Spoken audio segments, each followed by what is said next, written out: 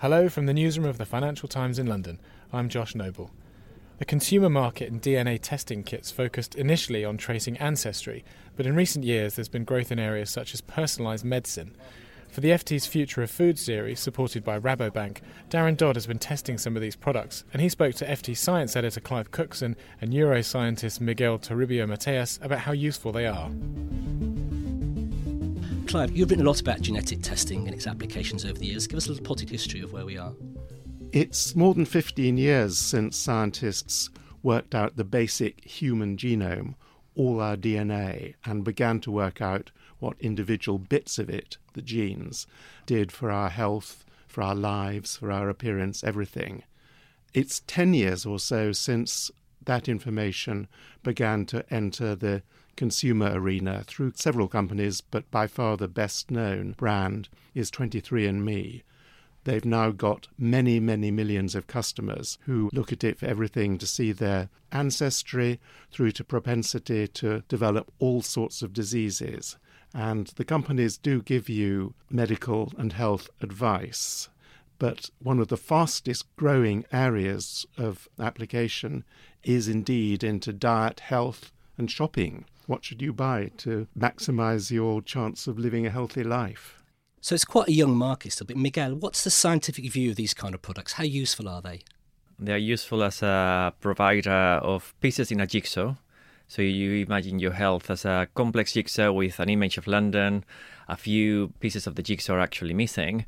And what these companies are doing is providing you anything from one piece of that jigsaw to several pieces, depending on how much you do to change your health and lifestyle, your nutritional lifestyle. So some people will find one piece very useful. Some people may need several pieces to actually do something with that information. But in general, I do think that information can be very useful for people to make positive changes to their health.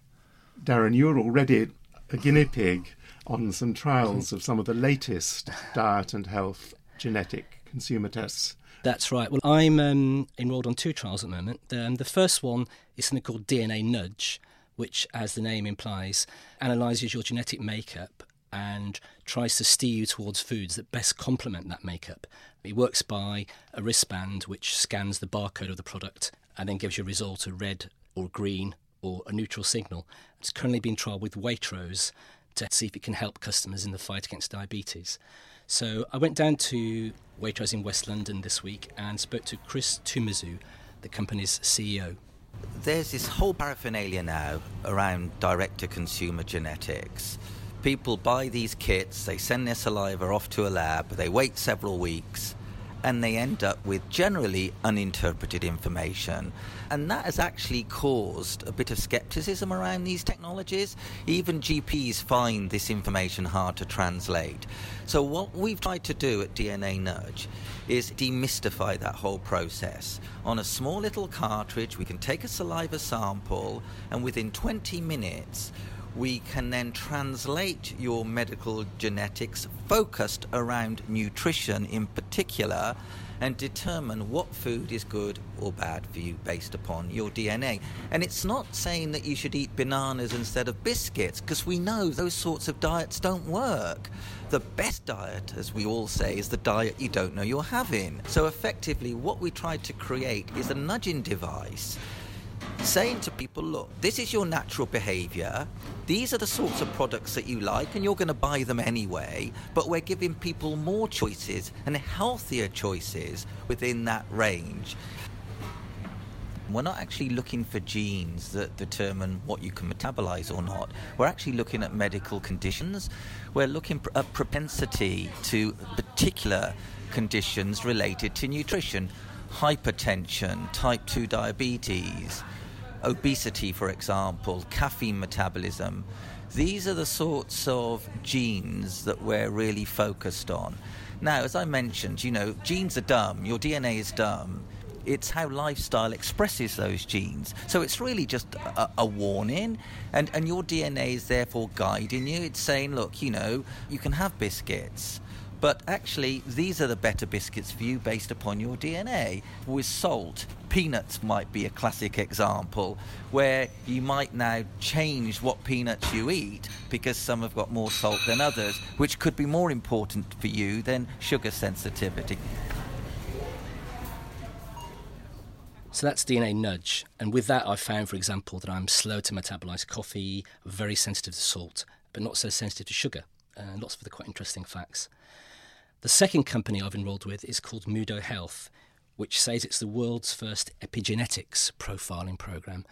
And essentially, rather than a one-off snapshot of your DNA, this tracks your internal health via regular samples to give you what it calls hyper-personalised advice. Also things like your real biological age.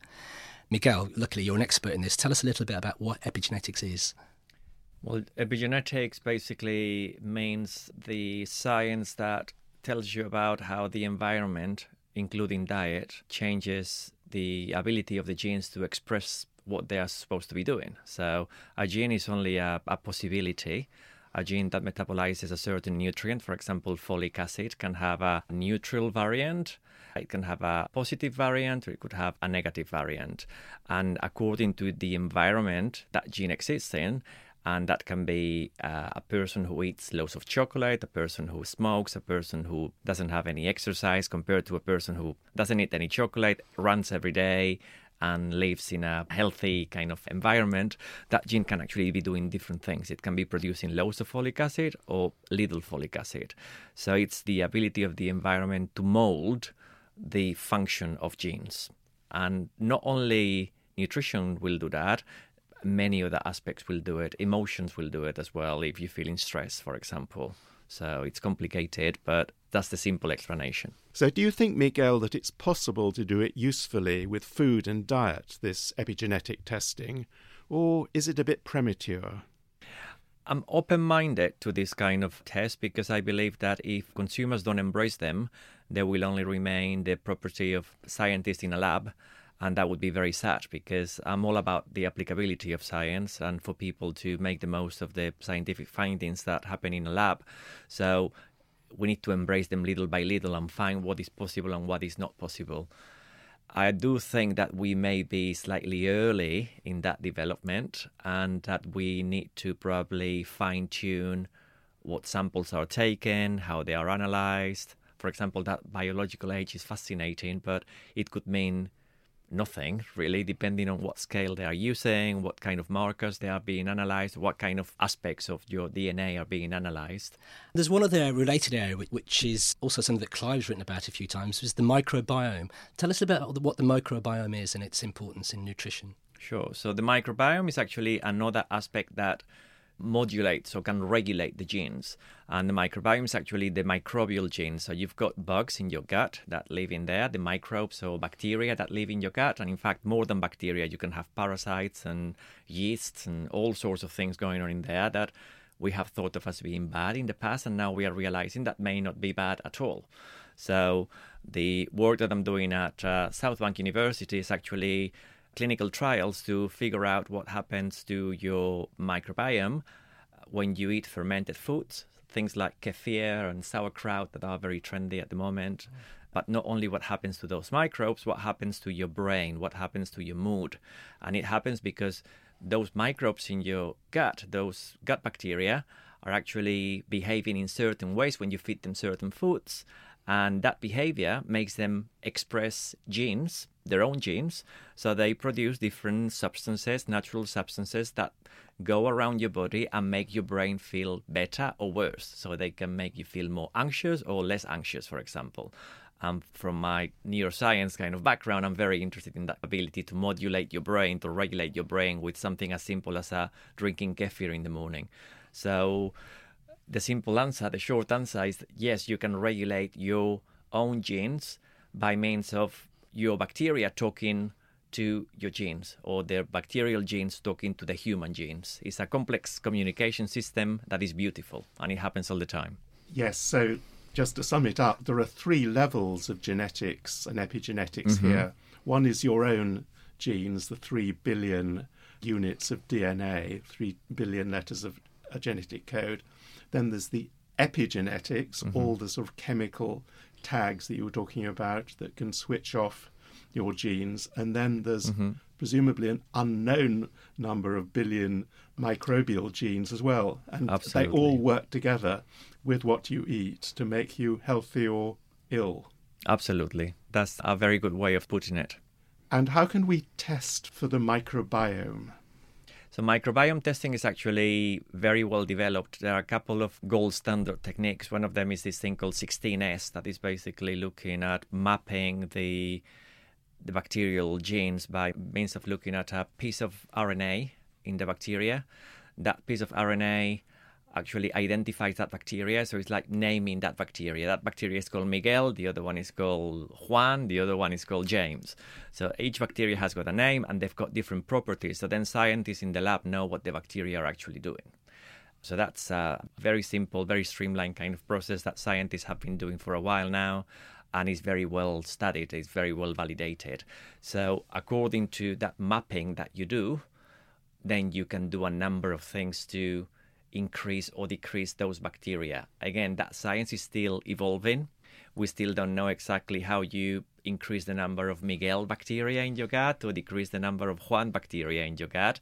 We're still at that kind of infancy point, but we do know that a range of different fibers, for example, instead of actually just sticking to eating cucumber as your main vegetable, if you eat a range of green vegetables, each vegetable will give you slightly different types of fiber that your bacteria will like, and that will increase the spread or diversity of bacteria. And diversity means health, and that has been a correlation that has been tried and tested in scientific papers as far as 10 years ago. So it's very well studied. Thank you very much, Clive and Miguel. And for more on developments in this field, make sure you read the FT Special Report, The Future of Food and Agriculture. That was Darren Dodd talking to Clive Cookson and Miguel Toribio Mateas. You can find a link to the Future of Food series in our show notes.